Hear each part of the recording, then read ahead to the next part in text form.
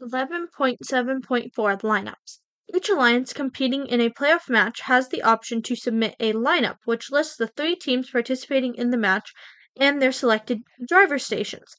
The lineup is kept confidential until field is set for the match, at which point alliance's lineup appear on the team signs.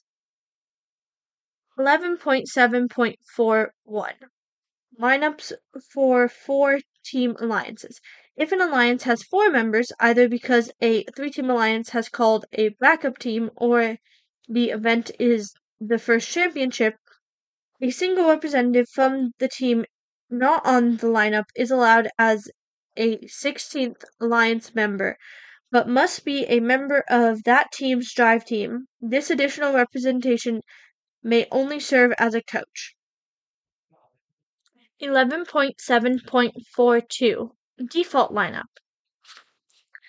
T709 Lineups due 2 minutes before the match. The alliance captain must submit their lineup in writing to the head referee or their designee 2 minutes before their expected match start time. Violation. Late lineups are denied, and the alliance's most recent lineup is applied. If the head referee is busy and there is no designee, the alliance captain remains in the question box to report the lineup.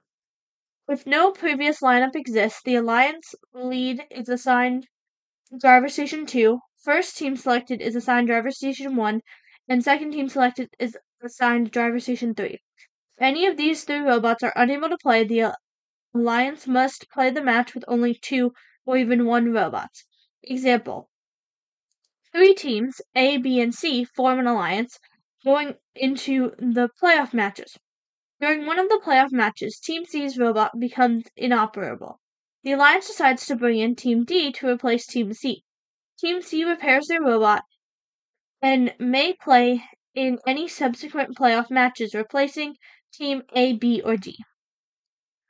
T710 For replays, no changing lineups, mostly.